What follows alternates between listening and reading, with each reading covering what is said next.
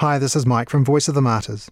Do you wonder what Christmas is like for Christians living in hostile or restricted nations? Usually it's very different to the celebrations we are used to here in New Zealand. The Christmas season can be a time of increasing persecution for Christians in many nations. Because it's the most well-known Christian holiday, it means that those who celebrate it become a target by the authorities and other groups who would seek to stop any recognition of Christ. When Christians are found acting out their faith, even celebrating holidays like Christmas, they can become a target.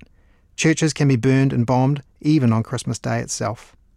How can you pray for the persecuted this Christmas? Pray for believers in hostile and restricted nations to know the presence and peace of the Lord. Pray that God will comfort all those who were bereaved or injured in attacks this year. And pray that 2018 will bring peace and security to their families. Download a list of these and more prayer points for the persecuted at voiceofthemartyrs.org.nz.